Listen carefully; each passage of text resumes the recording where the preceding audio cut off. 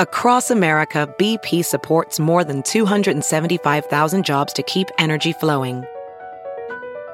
Jobs like building grid-scale solar energy in Ohio and producing gas with fewer operational emissions in Texas. It's and, not or. See what doing both means for energy nationwide at bp.com/investing in America. The health benefits of a massage. I'm Dr. Travis Stork, ER physician and host of The Doctors, and these are the doctor's orders. People think getting a massage is a guilty pleasure, but there are many positive changes that happen to your body during and after a massage. First of all, it causes a decrease in the production of the stress hormone cortisol. As that cortisol decreases, you get a boost in the levels of brain serotonin and dopamine. Those trigger your pleasure centers.